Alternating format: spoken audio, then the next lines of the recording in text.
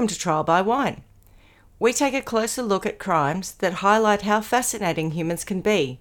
Schmitty, Swanny and Clarkey visit crimes and run them through their jury of three, debating both sides of the case to agree an appropriate, if totally fictitious, sentence. Please be advised, Trial by Wine may include explicit or disturbing content and will include drunken rambling. Listener discretion is advised. All right, how are we? Not too bad. How are you guys? Good. What's news? Truly into the real-time Christmas spirit. Sorry, I just got distracted because Stuart reminded me that we bought each other a wine fridge. Oh, wow. Wonderful. Yes. I'm surprised that you guys haven't had one before now. We've got a big fridge. They've got a fridge. But not one of those wine at the fridges, right temperature and all that shit. Yeah. Fair enough. Oh, you're getting very posh. I'm surprised your wine lasts long enough to be kept in a fridge, but sure.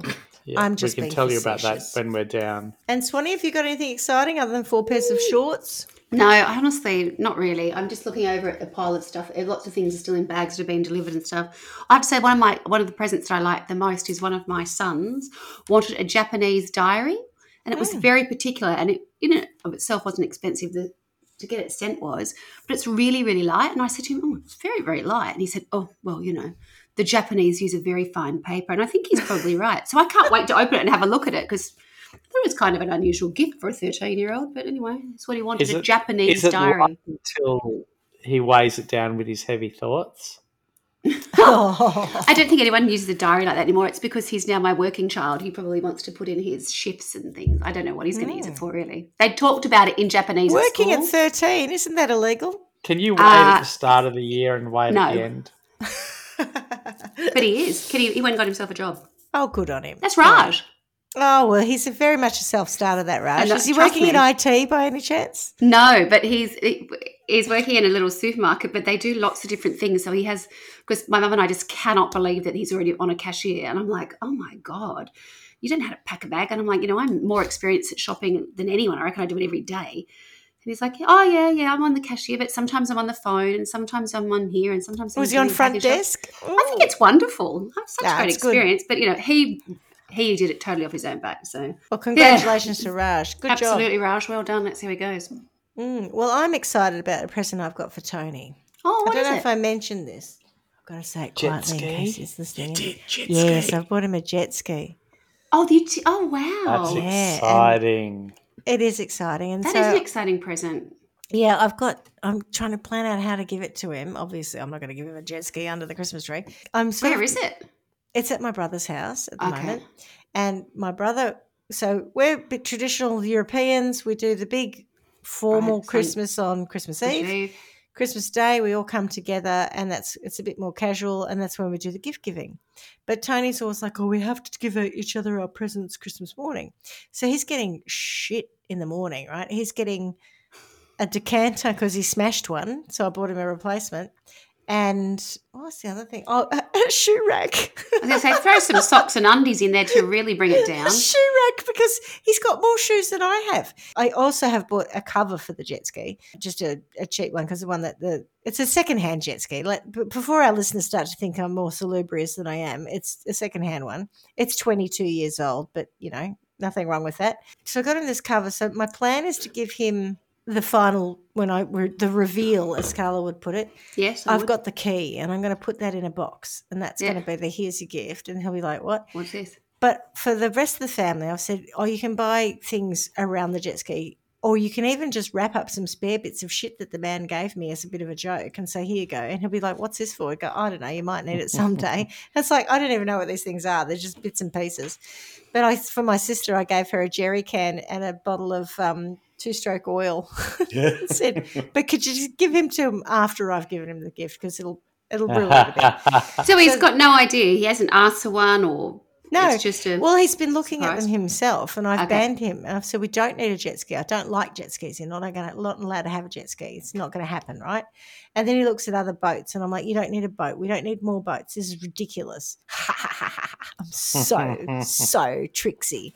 Oh, yeah. So, yes, I'm very much looking forward to that. I think that'll be a highlight of this month. All right. So I suppose I should introduce us. I'm Schmitty. I'm Swanny. And I'm Clarky. And together we are Trial by Wine. And what are we drinking? Swanny just cracked it open as I was just talking. cracked open a little Coke Zero. Zero. I don't know why I bothered to put it up to screen, like, because you guys wouldn't believe me otherwise. It's like, oh, right, that's what she's drinking. Wouldn't take a word for it. And boys, what about you? We are indulging in one of Aldi's finest, a Cab Franc rosé from the Loire Valley. Nice. Oh, nice. Very nice. What's its colour? Show me its colour. It's one of those typical French kind of pale orange rosés. That's nice. I think that rosé I drank the other day was from Aldi. Remember, I had one. I can't remember what it wasn't. Yes, I don't remember I do. Cab Franc. Oh no, it had. It was a Sancerre or something. Anyway, I'm drinking a Grant Burge Pinot Noir Chardonnay. So there you go. I'm on the bubbles tonight. Oh, so it won't be long, and I'll be slurring my words. What could go wrong? Come on, Mom. Game. All right. So who's got a little tale for us today? I have one, but I don't know if I would call it a little tale. It's a big very complicated tale, and I really hope I can do it justice because it has been my fear in bringing this story to Trial by Wine, whether or not it's something that I can carry off, because there's a lot of different people in it, a lot of characters. But I'll do my best. It's kind of like brace yourself, and it probably wouldn't be a bad idea to have a piece of pen and paper. Okay. It's just names. It's a lot of names. When we moved into Sunbury, and I set up this little office. Someone once said to me that they imagine when they listen to us that I've got a whiteboard with the red string, connecting all the cards together. I'm like, oh no, I'm not actually an investigator, but sure. Well, to give you an idea, I came across this crime a couple of weeks ago, and I thought, oh, that looks really good. And I was already working on the last crime that I was doing, so I was quite happy with where I was. And I thought I'll give myself a bit of time to this. And I have watched a Netflix series, and I think it was actually an hour. And I think I watched 4 hours. I did 2 hours last week, and then I committed. And then I went at the end. I was like, "What? How? I don't think that's helped me a great deal at all." It was I'm still really kind of struggling with pulling it all together. There was so much information, so many people involved that I just don't know. So my sources are goerie.com, abc.com.au, Vulture, which I think is actually part of New York Magazine, oxygen.com. Cracker. I don't want to say this one, kind of give it away, pizzabomber.com, and the Netflix series Evil Genius. This isn't another strip search but in a pizza parlour, is it? No, it has nothing to do with the pizza parlour, to be perfectly honest. I don't really even, that's kind of neither here nor there. It was just as the crime was originally known. So they're the sources, and the first one that I gave you was called goerie.com, and Erie is a place. Erie is a place. I thought it was like a Halloween and you will have thing. heard of it, and maybe with my accent it probably didn't. No, I thought it was go spooky. Lake Erie. Ooh. So in Erie is I think it's the fifth largest, well I know it is because I looked it up, the fifth largest city in Pennsylvania. So if you imagine you're on the east coast of the US and you're sort of New York, New Jersey, those sort of states, if you were to sort of head inland and slightly up, Erie is on Lake Erie, which is one of the lakes that then starts going to, northwestern US and then into Canada kind of thing. So you're up sort of pretty cold. I don't know if you call it the Midwest. I'm not sure if you do because I don't think it's far enough across. But you probably have heard of Lake Erie or Erie before. And that's where this story is set. And we need to go back 20 years. And the funny thing was looking at different sources and whatever else, it was only this morning that I looked at it and I thought, oh, right. And I read somewhere that it was 20 years ago. Because you know how sometimes you don't make the connection with dates? I'd obviously been reading it happened in 2003, but then I hadn't realised it was a full, it's 2023. And I was like, oh, there you go. Sometimes you forget how old we are and how much time has passed. But this story starts in August 2003. Absolutely. I'm going to try and sort of talk you through the thing that set a whole chain of events into action. So on August 28, 2003, a pizza delivery guy called Brian Wells took one last delivery on his route in Erie, Pennsylvania, before finishing his shift. A last-minute call had come in from an address with quite an obscure address. It was a transmission tower So it was a site that was down a dirt road on the outskirts of Erie. And a gentleman called Brian Wells, who was the pizza delivery guy, who was 46 at the time, left the shop to deliver 2 pizzas to a transmission tower. The next time that Brian was seen was the same afternoon when he walked into Erie's PNC Bank, where he passed a teller a note demanding $250,000. He's got a very unusual walking stick, and he has a huge protrusion out the front of his shirt, and across his T-shirt says the word guess, and it's sort of been spray painted across it. He goes in there and he demands the $250, and he tells them that he has got a bomb underneath the T-shirt. That's what the protrusion is. $1,000, yes. So when he walked in, the people actually thought, and this would make sense to me, they thought it was perhaps like a neck apparatus. You know, when you see people who've had a neck injury or something, you know, sometimes you see people with like a breastplate nearly, and you think, oh, that's awesome. How could it have been an accident or going through some kind of surgery? Well, that's what collar bombs. He had a collar bomb. Oh, it was a collar bomb, right. It was. But that's what the people didn't realise that when he first walked in. Oh. I was thinking about traction, you know, when you're in traction. Yes. That's exactly the kind of thing. So when he first, no one was freaking out going, oh my gosh, what's happening here? A couple of people said that they thought their first impression was, oh, that man seemed very calm by all accounts. He wasn't, you know, panicking or whatever. He just walked in, he had a crazy T-shirt on, but they figured that was a part of a medical kind of situation for someone's neck or, you know, spine, I guess. Spine or something, yeah. Yeah. I knew exactly what they meant when I'd read that. I'm worried as to why I know what a collar bomb is now, because unlike Schmitty, it's not normal for me to know stuff like this. So if it wasn't here, well, you know, it's been in the movie. Is it though? Because you do a lot of research now. Yeah, maybe you're catching up with me. That's all. Maybe. Anyway. So Brian's in there trying to get $250,000. Unfortunately for him, he only made off with $9,000 because that's all the teller could give him. So I think that's disappointing, isn't it? So he gets the money and he leaves. It's better than a slap in the face with a wet fish. Was he worried that his bomb was going to blow if he only had $9,000? He may well have been. So as he leaves the bank, immediately a number of customers start calling 911. And to be honest, he only makes it a couple of 100 yards out the front before a state trooper pulls up. I thought you were going to say before he sets the bomb off and accidentally blows himself to smithereens. Now, this entire bit, it is filmed. So there's different, I presume, news crews and that are turning up. And you see Brian Wells. So him leaving and getting picked up by the trooper. Well, no, not leaving. I haven't seen him leave the bank, but I've definitely seen once he's been, like there are state trooper cars around him and he's placed on the ground. Yeah. And they are trying to work out what's happening here.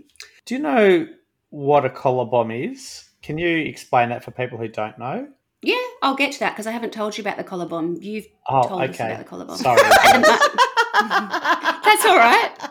At the moment, he's just a guy who's sat on the ground. No one knows what's going on. With a protrusion at the front. Sorry. Right. I'll zip it. No, it's obviously pretty important. Hold your horses. We'll get to it. So when those initial calls start to come to the police, they're getting, there's been a robbery. So they didn't know he had a bomb on him when he was in there? He's told them, but initially people weren't freaking out. So he's walked in calmly. He's gone and said, here's my ransom, not my ransom, my demand Give note. Me cash. So I've got a bomb on I get it at he gets worth $9,000. He walks out, and from that point, another chain event starts.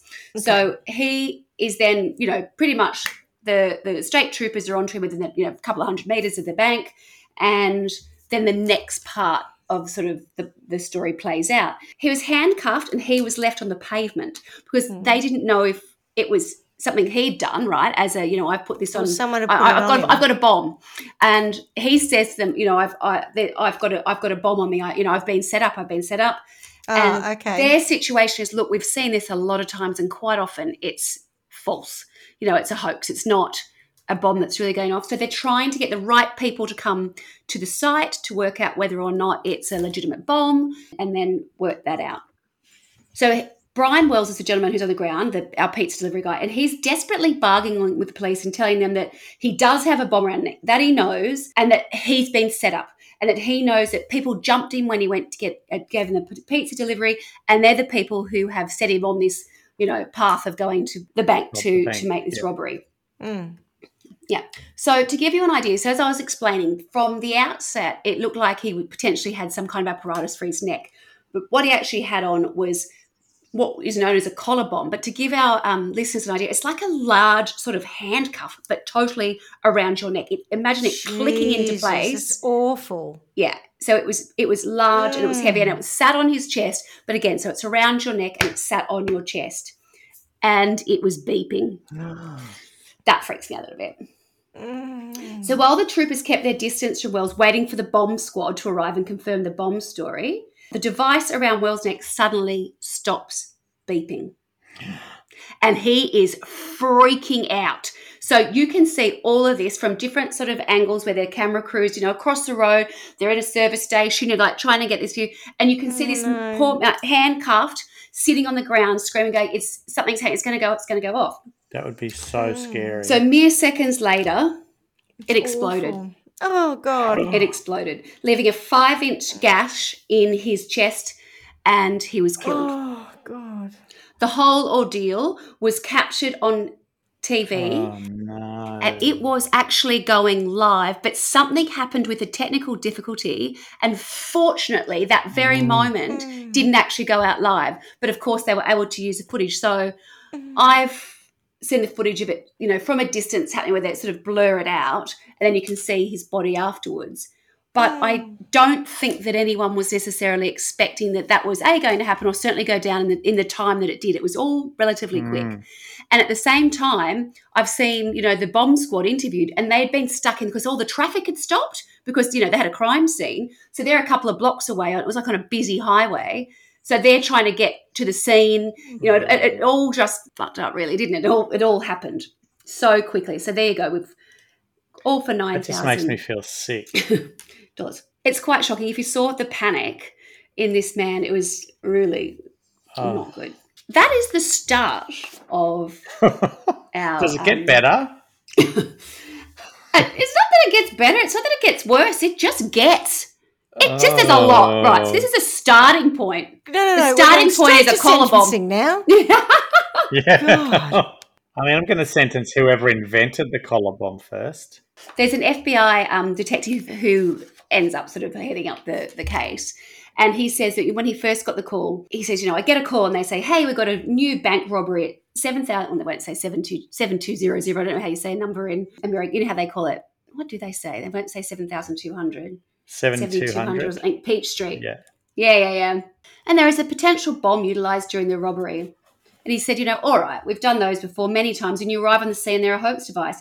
But for whatever reason, this one felt different almost immediately. And they said, as he predicted, this was not going to be any ordinary bank robbery. In Brian Wells' car, they discover handwritten notes with elaborate instructions. And again, it comes back to that stuff that we see time and time again in Trial by One, where I can't write a page of notes, let alone this is beautifully sort of like annotated, streams and streams and streams of, heavy copy, really intricate writing, beautifully lined up, like all of this stuff that is just so particular that you think, wow, that's come from an interesting mind, shall we say.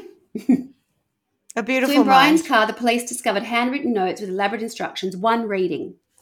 There is only one way you can survive, and that is to cooperate completely.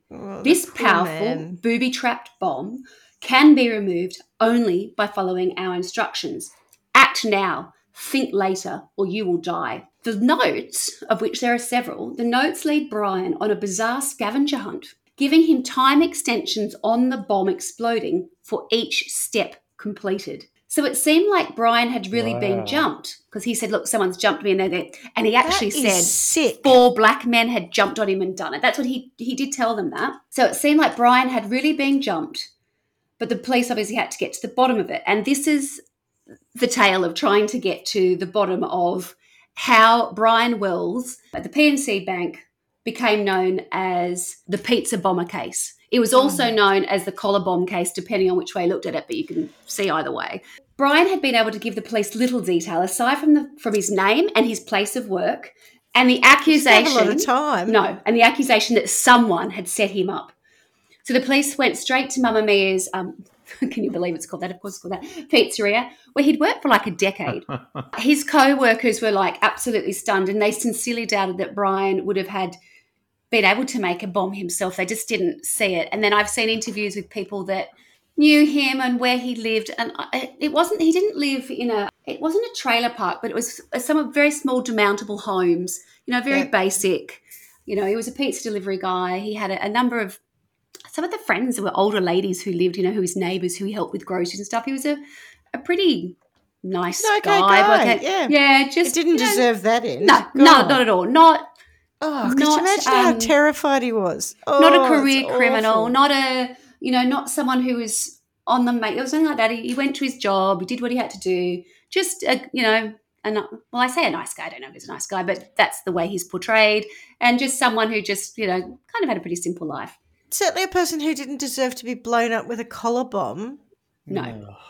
Who does? So the police were able to trace the call for the two pepperoni pizzas to the transmission tower site. And when they got there, they were able to find Brian's shoe impressions and tyre marks there. But then the trail went cold. So they turned their attention to the bomb instead. The bomb was not that of an amateur. It was very well designed, and it had tricks like booby traps and not booby traps, but just elements that were not necessarily required. So there were wires that sort of meant nothing or did nothing. It was definitely made by someone who had an idea of the kind of thing they were creating. They found that the bomb was indeed initiated before Brian had walked into the bank, and it had an inbuilt timer as well as a booby trap that would trigger it if anyone attempted to remove it. Unfortunately, there was no DNA or fingerprint evidence on the bomb that could link it to its maker. The FBI thought one possible scenario was that the maker might have been, a teacher in electronics or did shop, what you call that? I call it metalwork, like that, but at school, and that they would possibly have a workshop at their house. One of the things in the documentary that I saw is you see Brian Wells's family, and just they had the hardest time because remember, all of that has been shown to the world numerous times, every time it's on the news.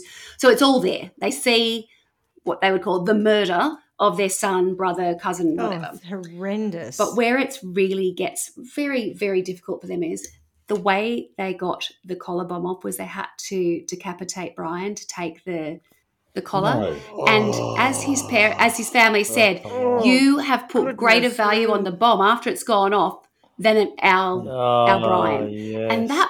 And it's funny because when they first start referring to that, when you first start hearing about that in the documentary, it was full on. And it was something that they weren't saying. So I don't know if it was the bomb expert. I think it might have been someone from the FBI. There were so many people that they spoke to.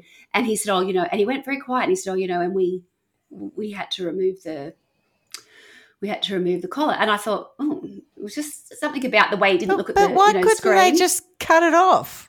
They couldn't. Like not the head. I think they needed it together as evidence. And then it's not until, a couple of episodes later when they really start to talk to the family that they're in a press conference. And he's like, there was so little thought given to our Brian. I think it was actually his brother who was speaking.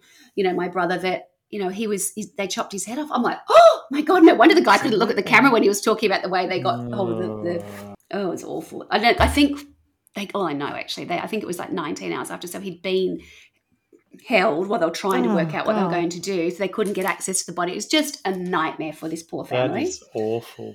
Now I need you to hold that thought because there's no other way that I can go forward without going to the side. This is the complexity of this crime. I need to introduce you to someone. I need to introduce you to Marjorie Diehl Armstrong.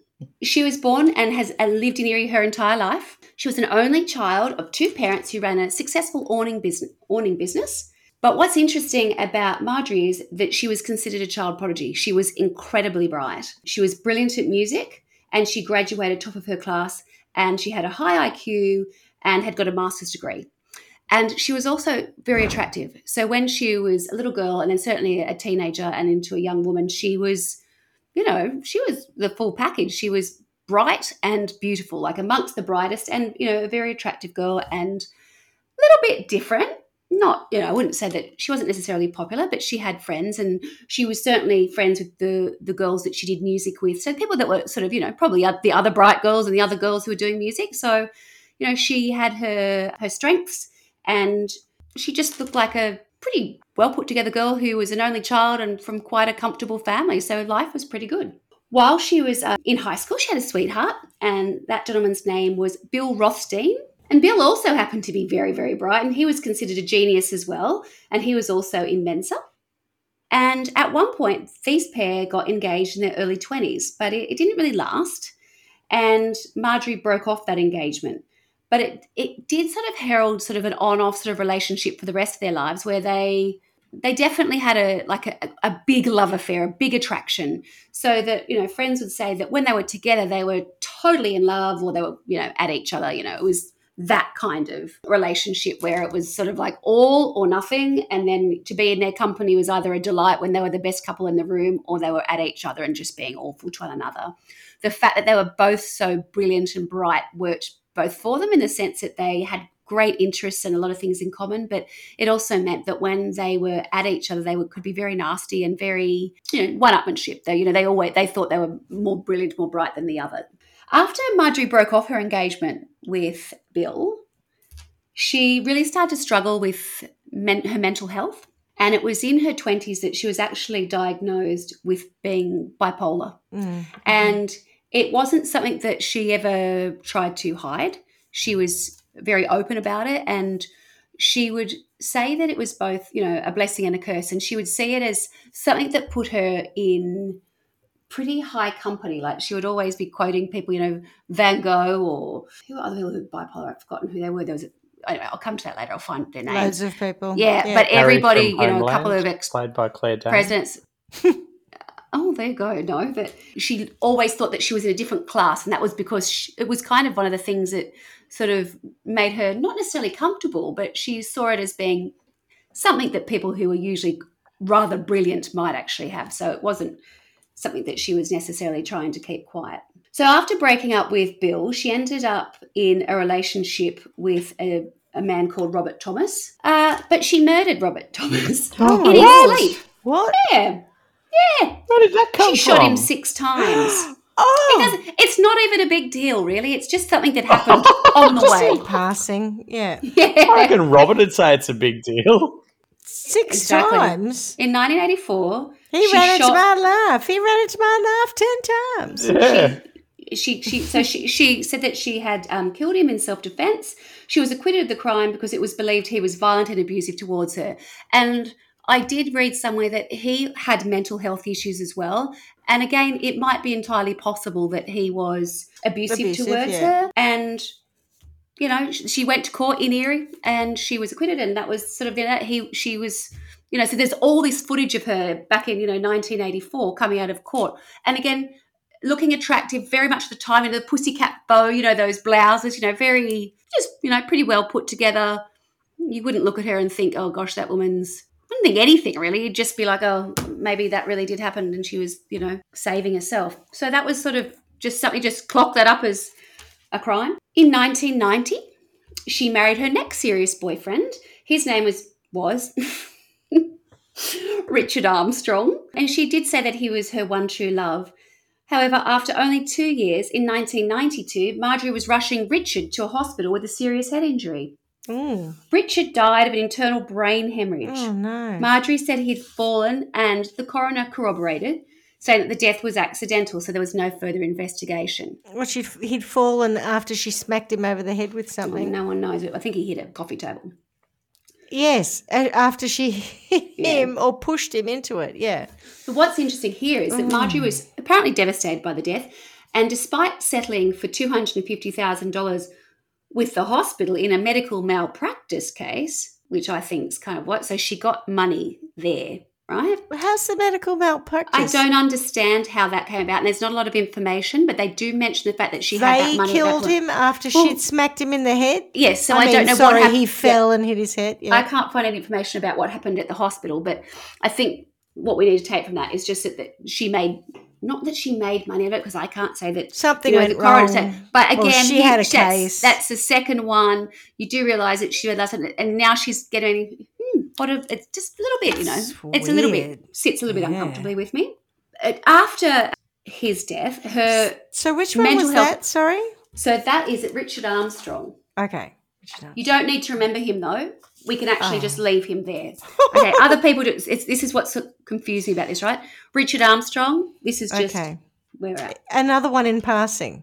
Well, kind of a little bit like that, yes. God. All right. Her mental health does start to take a nosedive after this, and she really starts to struggle. And it's at that point in way she sort of starts to be deemed as disabled due to her psychological condition. So she starts to receive disability payments from Social Security. She's got the hospital payout.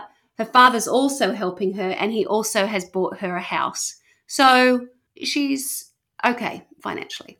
She's being sort of looked after, by both the government and her father, and she's got a house. Her next boyfriend is James Roden. James is an unemployed alcoholic. What period of time is this? Is she still young and pretty? Getting less so.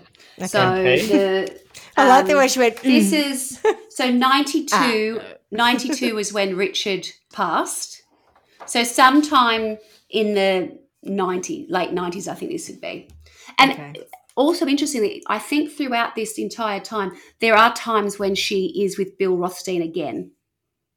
Still on and off, not as much as they were. That was the boyfriend from Scott, the pair of them who were like very similar. They were very similar. Yeah. Okay. So he's sort of around. He's in and out of the scene. Yeah. So there's a relationship of sorts at different times for them. But at this point, she is living with James Roden, I believe. Hang on, Swanny. Can you hang on for a second? I've just got to go and get my other whiteboard because I'm running out of space on the first one. You shouldn't even touch. We haven't even got to some data. Wait till we get to that. You'll be like going, this is insane. I am so sorry. I hope I couldn't do it justice. Let me just quickly order one online for urgent delivery, a big one. I think that she had quite a nice relationship with James.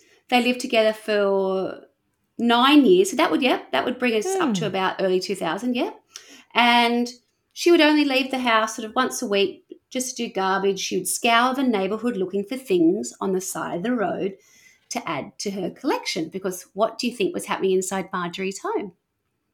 Hoarder. Building a bomb. Like absolute textbook. No, she's a hoarder. She's a hoarder. Oh, so she only goes out on bin nights to go through rummaging through everybody else's stuff to see what she can acquire. Look, I've been known to pick up the odd goodie out of hard rubbish, but Oh, look, I've seen lots of people do it. You've been and not every night for 10 years or whatever else on bin night. No. Oh, my goodness. So things are pretty quiet really for Marjorie during that period. I think she was busy accumulating. But then in August of 2003, peace would be disturbed when Marjorie's neighbour heard gunshots coming from the house. No. Again. 6 gunshots? How is this all connected? Nope. 3 weeks after the robbery at the PNC Bank in Erie in 2003, on September 21st, the police received a phone call. A man's voice told them, "I have a dead body in my freezer." What? The caller was Marjorie Diehl Armstrong's former fiancé, Bill Rothstein. Hey. Bill went to the police station for questioning and explained how he and Marjorie had been friends for years and that she would often call him for help, which is how he ended up with a dead body in his freezer. Now, this is important. Bill said that 6 weeks earlier, so remember this is 4 weeks after the robbery, so this would take us before the robbery. Okay. Yeah. Bill said that 6 weeks earlier, Marjorie had called him in a panic, saying she'd shot and killed her boyfriend, James Roden, No. after they'd had an argument. And she'd allegedly shot him with a 12-gauge shotgun. Goodness me. Bill said he went to Marjorie's, wrapped the body in tarps and dragged it to his van before taking it home and putting it in his freezer. He also helped Marjorie get rid of the gun, sawing it into pieces and melting it down with a torch. The police went straight to Bill's house and found Marjorie there. I've seen footage of this and she's screaming at them like a crazy one. She's sitting on the end of the bed. Meds. When the investigators told her who they were, she went berserk, screaming to get out of the house. Officers had to restrain her, and sure enough, they found James's body in the freezer as described. Oh, shame. It was revolting. Like, he was literally in a sort of a fetal sort of position, and they had it like he was all wrapped up. And it was a big, chest freezer. So it took a number of days for his body to thaw out before they could actually do sort of, I guess, an autopsy of him. Good God. So Marjorie was arrested for the shooting. Where it gets a little bit more interesting is whilst recovering James's body, it's been boring investigators so far. realised, Bill Rostein's house was less than 500 yards from where Brian Wells had made that last delivery, right under that transmission tower. What? That's interesting. Absolutely. So they're like, could there perhaps be a connection here? Oh, unlikely. That night, I'm very lucky. Yeah. That night, Marjorie refused to talk with investigators. Sounds like too much paperwork. But Bill was very chatty. Chatty? Yeah. Oh, yeah. Uh-huh. He told investigators he was, quote unquote, the smartest guy in the room. And he reeled off his impressive educational resume, including his degree in electrical engineering, and that he was a substitute science teacher with the Erie school system, specialising in robotics. He's not that clever if he's telling everyone this. By bragging, Singing like a canary. Bill willingly admitted to police the fit for the exact profile of their bomb maker that they were looking for. Well, you said he was competitive and they were similar.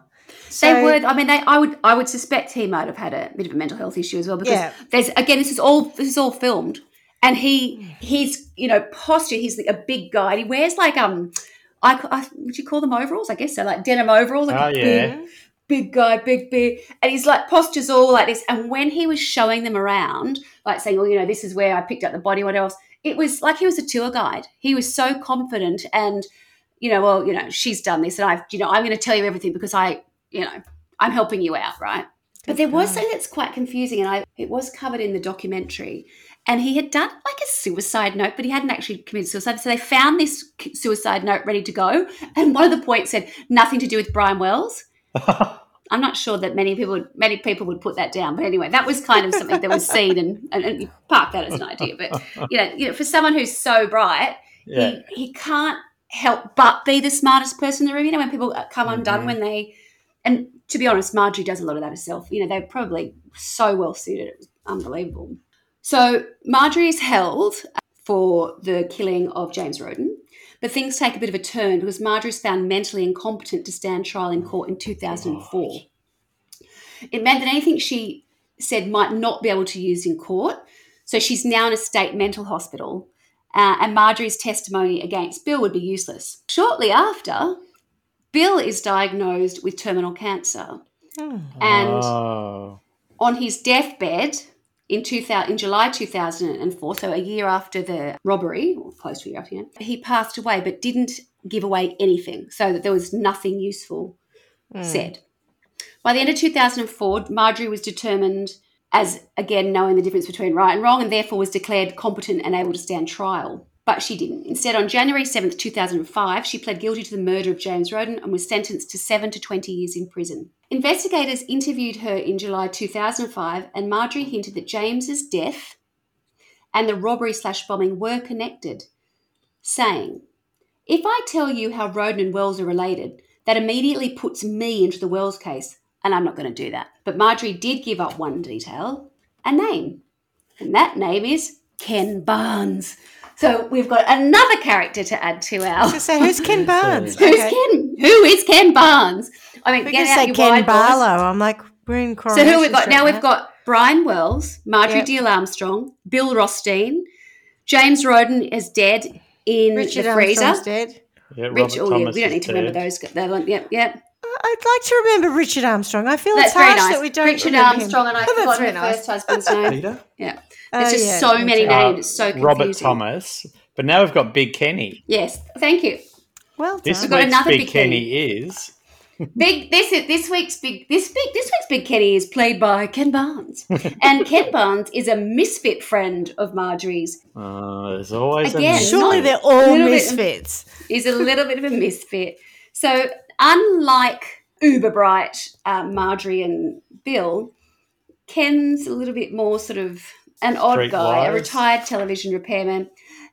How do I say this? A crack dealer. Yeah, so a little bit different. Yeah, I think I know what you mean now. His profile's slightly different. He's really sort of living on the fringes of society a little bit. And I think his life sort of comes in and out of focus a little bit. He's, to be honest, when he's interviewed, no offence, Ken, but he's a bit of a dead shoot. You know what I mean? He doesn't come across as the other pair are mad and, full of themselves and manic, whereas he's just a bit more, I'll take advantage of whatever comes my way. Right, okay. If I can make something good, yeah. So he'd met Marjorie apparently fishing. So I've mentioned before Erie's like on Lake Erie. So she used to go fishing and they kind of became friends that way. He was also a crack dealer and he was, there was some elements of society that he probably had a lot to do with like prostitutes and, drugs. So he was questioned by police in August of 2005. So again, a year after the robbery. He admitted to being part of the robbery/bomb plot. Ken told investigators that Bill built the bomb and that the robbery was Marjorie's idea. Marjorie and Bill asked Ken to help with the timing mechanisms on the bomb. The weirdest part was Marjorie's reason for wanting to rob the bank. The reason Marjorie wanted them to rob the bank was because she wanted Ken to kill her father. What? And to kill her father... Ken wanted $250,000. $50,000! Hey! Bingo! Oh. Her father did have some money and she was so complicated. I know. I mean, you've already killed how many boyfriends? Just kill your dad yourself. I do think that, right? So she was concerned that her... Which is the partner that's wrapped up another person's body and put it in the freezer? Bill. Get Bill to do it. He's the smartest man in the room. He's now dead, but he could have done it at the time. You're right. He's now dead. And he was dying. In the moment. Yes, correct. And they think that he knew that. Right. So he could have easily done this. We could have circumnavigated all of this shit, but all right. So Marjorie, I mentioned this before, that Marjorie's family had a little bit of money. It wasn't an awful lot, but it was, substantial. It was certainly something that she wanted. And her concern was that she thought her dad was being too generous with other people and, giving what was her money away to others. So she saw that was, there was a little bit more of a time pressure on it, shall we say, spending her inheritance. So she'd said to Ken, I need my dad killed. But he said, well, I don't know how he knew what his going rate was, but he said it would be a fee of $250,000. And so that is where Ken says that Marjorie came up with the idea of the bank robbery plot. We'll go and rob the bank. I'll pay you. I can get dad killed and then I can have my money. Ken's testimony makes a lot of sense, I reckon. It does, I think, yes. So remembering that the crime was in 2003, it's not until October 12th, 2010 that Marjorie stood trial for the robbery and bombing. Goodness me. The prosecution sold Marjorie as the catalyst for the entire robbery bombing, despite Bill building the bomb and her clear mental instability. Ken pled guilty to his role in the conspiracy and was sentenced to 45 years in prison. And on the stand, he testified against Marjorie. Ken also said that he and Marjorie had followed Brian to the bank, watching them from a vehicle parked across the street. According to Ken, Marjorie also killed James. Remember, he was the ex who was found in Bill's freezer, because he had threatened to tell the police about the plot, which would make sense because he was murdered. Sense, yes. They had an argument and she murdered him I think it was like 2 weeks before the actual plot played out, and then had him put in the freezer. On the stand, Marjorie gave a long and rambling testimony, and there's so much stuff you can watch of her online. And I guess it's one of the producers behind the documentary, he was communicating with her for years and years, and she would send letters and whatever else. And, they had how they often do this, had a friendship where, obviously they tell people things, but she never said that she was involved. She said that the investigators set her up and the government framed her, and that Bill was the true mastermind. The jury reached a verdict on November 1st, 2010, finding Marjorie guilty. She was convicted with conspiracy to commit bank robbery with the utilisation of a destructive device, and she was sentenced to life in prison on February 28, 2011. She earned another 30 years for using a bomb in the crime, and that sentence would begin as soon as she finished serving her time or was paroled for the killing of James Roden, Freezer boyfriend. In some ways, that's kind of where that part ends. So I've introduced you to Brian Wells. I've introduced you to Marjorie Diehl Armstrong. I've introduced you to Bill Rothstein. I've introduced you to James Roden. I've introduced you to Ken Barnes.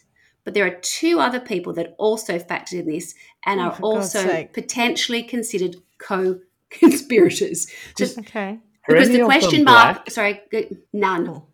So that none. four So black really thing was... Oh, okay, right. I think you know where made that is. up. That's exactly right. That's exactly right. And you said when he walked into that bank, annoying. he did not look fast. He did not look fast, and he also had a walking cane that was a gun. I was going to ask you about that. Yeah. What was the fancy stick that he had? The fancy stick was a gun. Yeah.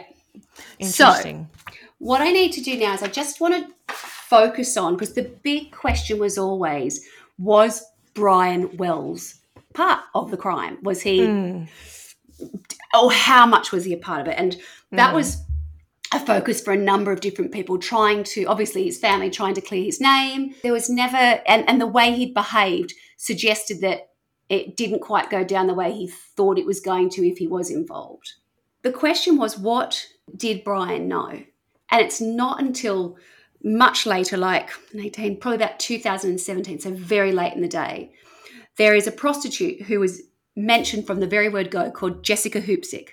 And Jessica was a prostitute who was also friends with Brian. So they had a friendship. I think that he did see her. And when they went to his house after he was killed, he had a list of contacts, and Jessica Hoopsick was one of them. But she was always very reticent to sort of say anything or help in any way. But, you know, time and growing up, she was very young. I think that she ended up in prison with Marjorie Diehl Armstrong, you know, years down the track. They just happened to end up at the same place. And there was this, you know, yes, there was this screaming situation. Deirdre Chambers. Yeah. And so the documentary maker, he gets in touch with Jessica and says, you know, will you speak to me? Because she had said one other time that she would come forward and she didn't turn up. And after being in prison, she gets out and she says, I will meet with you. And she comes forward and says, look, Brian was involved, but he was involved because of me. Ken Barnes, she'd been at Ken Barnes' house, the crack dealer, right? Yes. Yeah. So you go to Ken Barnes' house. That's how there was sort of that contact. That's how she would come into a loop to know Bill and Marjorie. Bill and Marjorie were after someone to wear the collar, right? So they needed someone who was a little bit malleable. And by all accounts, Brian was, you know, a pretty nice guy. So to get him involved, he didn't really know what was going on. And Jessica has said it was kind of on me. I got drugs as a result of bringing him to the party and getting him involved. God.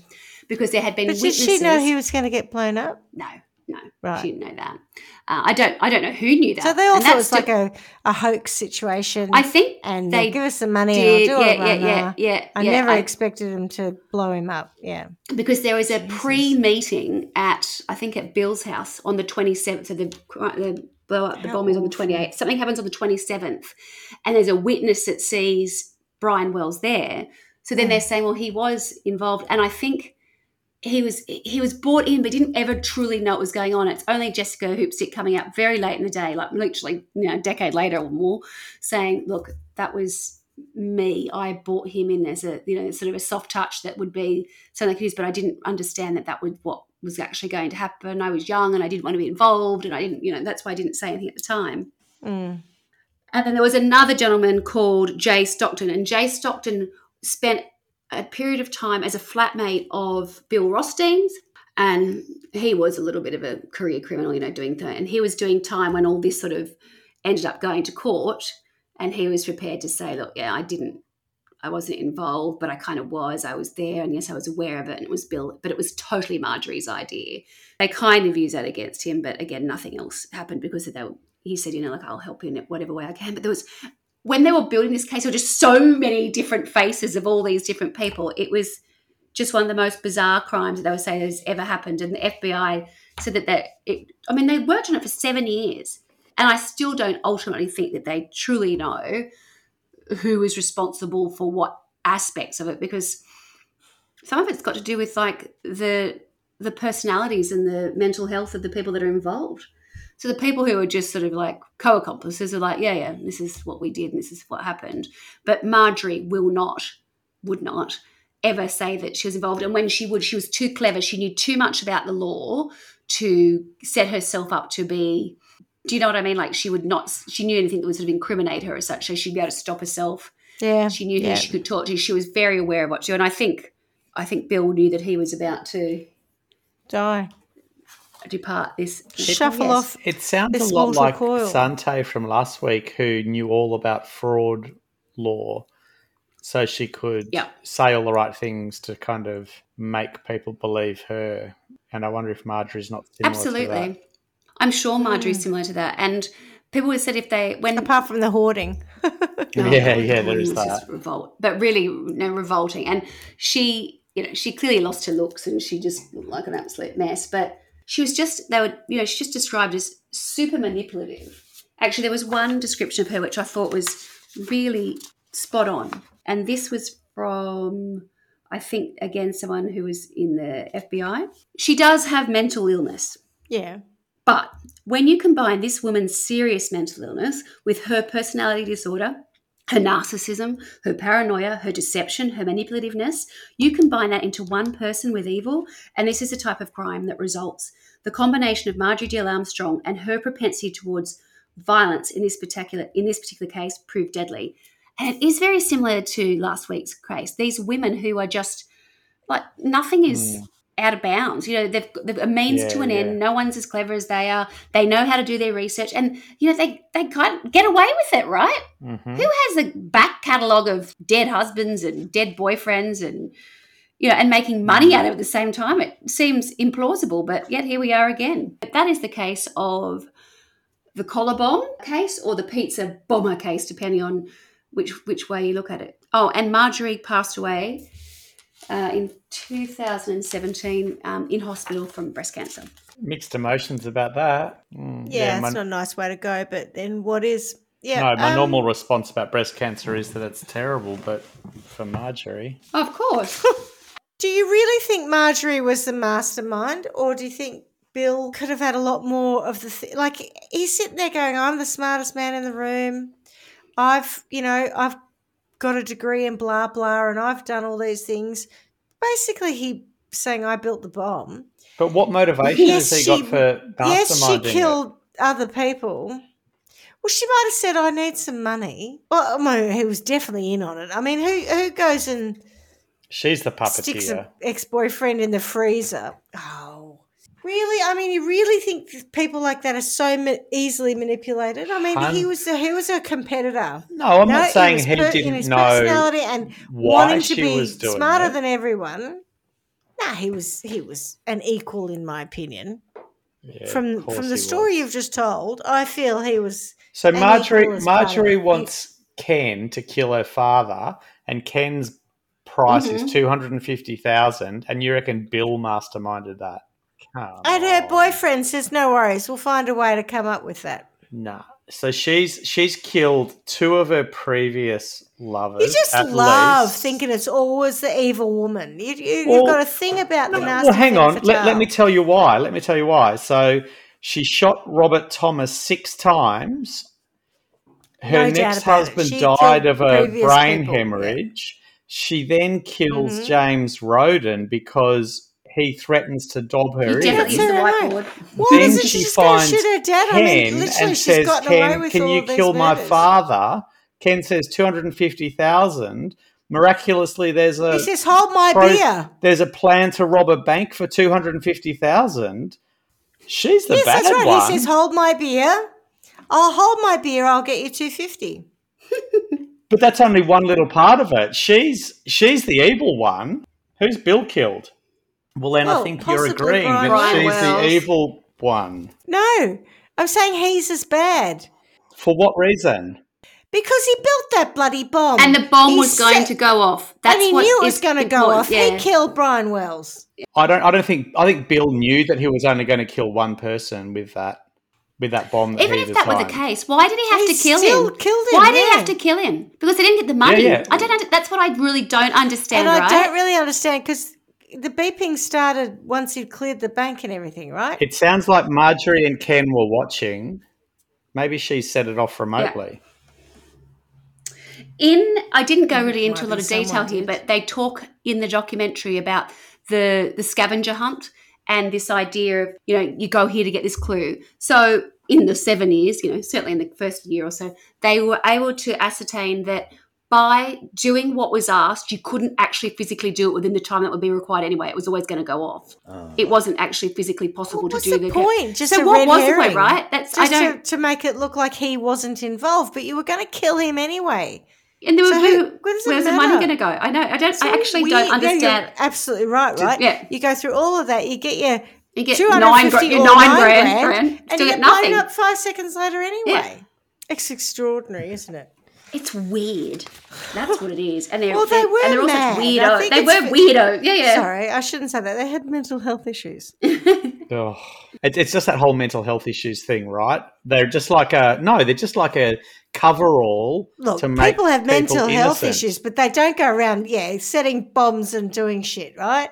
Yeah, it doesn't. Your mental health may not be your fault, but it is your responsibility. It's not okay to go around blowing poor Brian Wells or other people up. I found that quote that Marjorie made about her bipolar, and she said, "If there was anything for a panacea for me, don't you think I would take it?" She once said of her mental illness. You have to remember, and I'm not just bragging about it, but it has been linked to genius.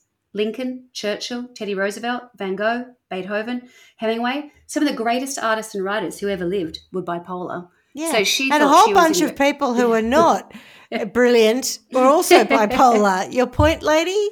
It's like saying I'm in the top 50% of intellects along with brilliant people and not so brilliant people. Like stupid argument. Me and Stephen Hawking, we both have over 100 IQ.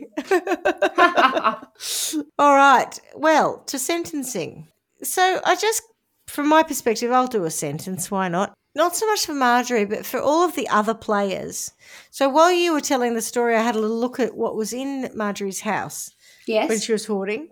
Pardon me. And there was a reference to cheese.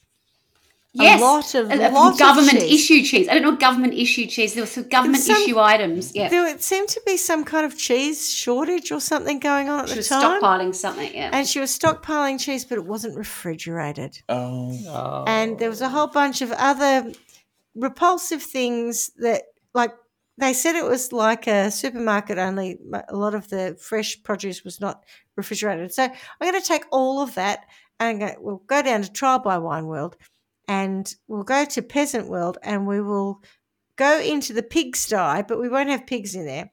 I'm going to put all of the players of this tawdry, this tawdry, and we have the eerie players. It's like the eerie players. This very ill-conceived plot and everything that happened here. Yeah. Pop them in the pigsty where they can't get out, and all they have to eat and sustain themselves is Marjorie's hoard of government-issued cheese and other horrendous things that she kept.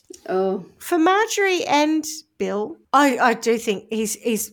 Whether she's the mastermind and he's just complicit, he still made a device that murdered someone, so he's still guilty. So I think there was signage. There were little signs, little stickers and that on the bomb, like beautifully done. Like it was sick. It was done with care and consideration, and that idea of who's in control. Well, I'm going to strap a collar bomb to both of them. Oh, that's what I was going to do. Me too. Oh, okay. Well, I won't. No, what I wasn't necessarily going to do that. I wanted the tables to be turned. Yeah, because the moment when he realised it was going to go off, and the terror that man must have felt. Yeah.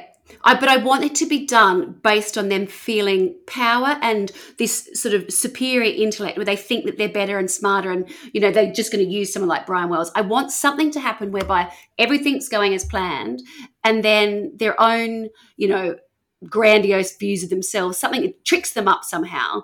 And then they're the ones who are the fools. You know what I mean? They've been caught out. So all of a sudden they've gone from being this to being exposed as being not very bright, and something happening where they've exposed themselves, and they're the ones who'll pay the penalty, not, you know, some in it. Not, I'm not saying Brian's innocent, because I don't know that he's entirely.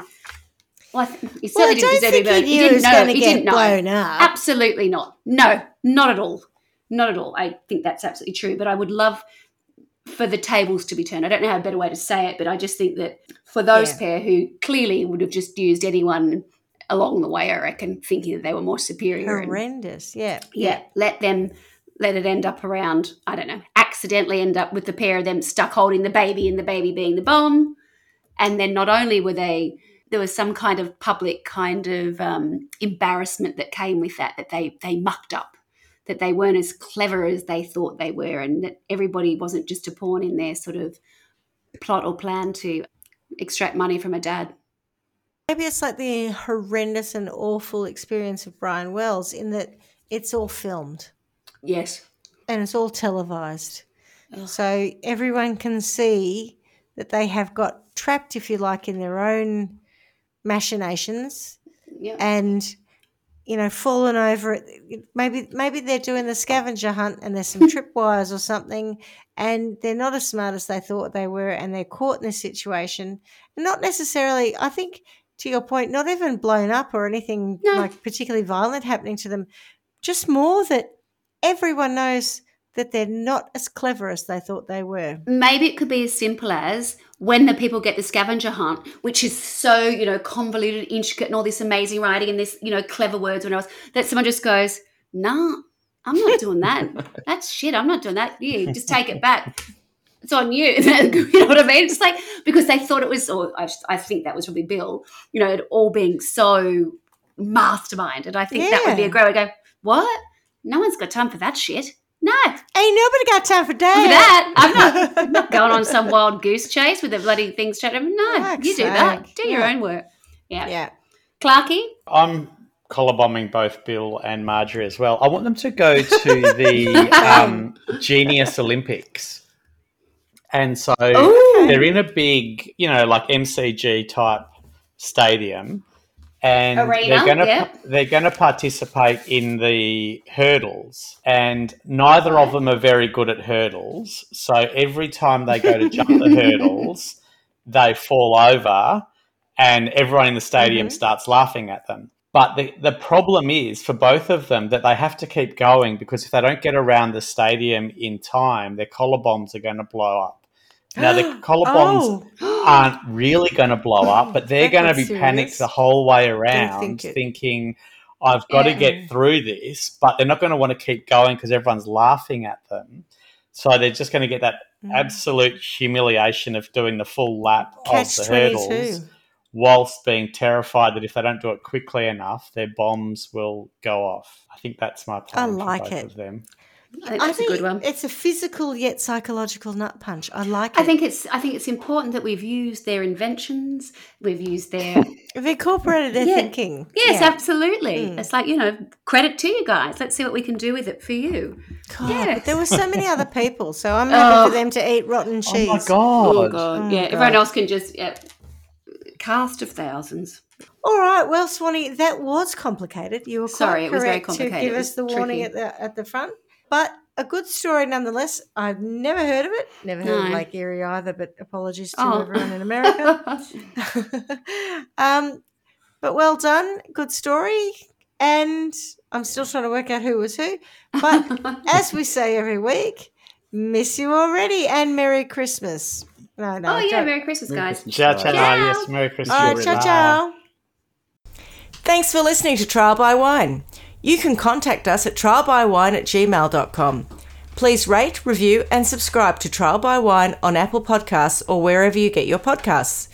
If you'd like to support us, you can become a patron at www.patreon.com, Trial by Wine, or visit our website www.trialbywine.com to donate to us.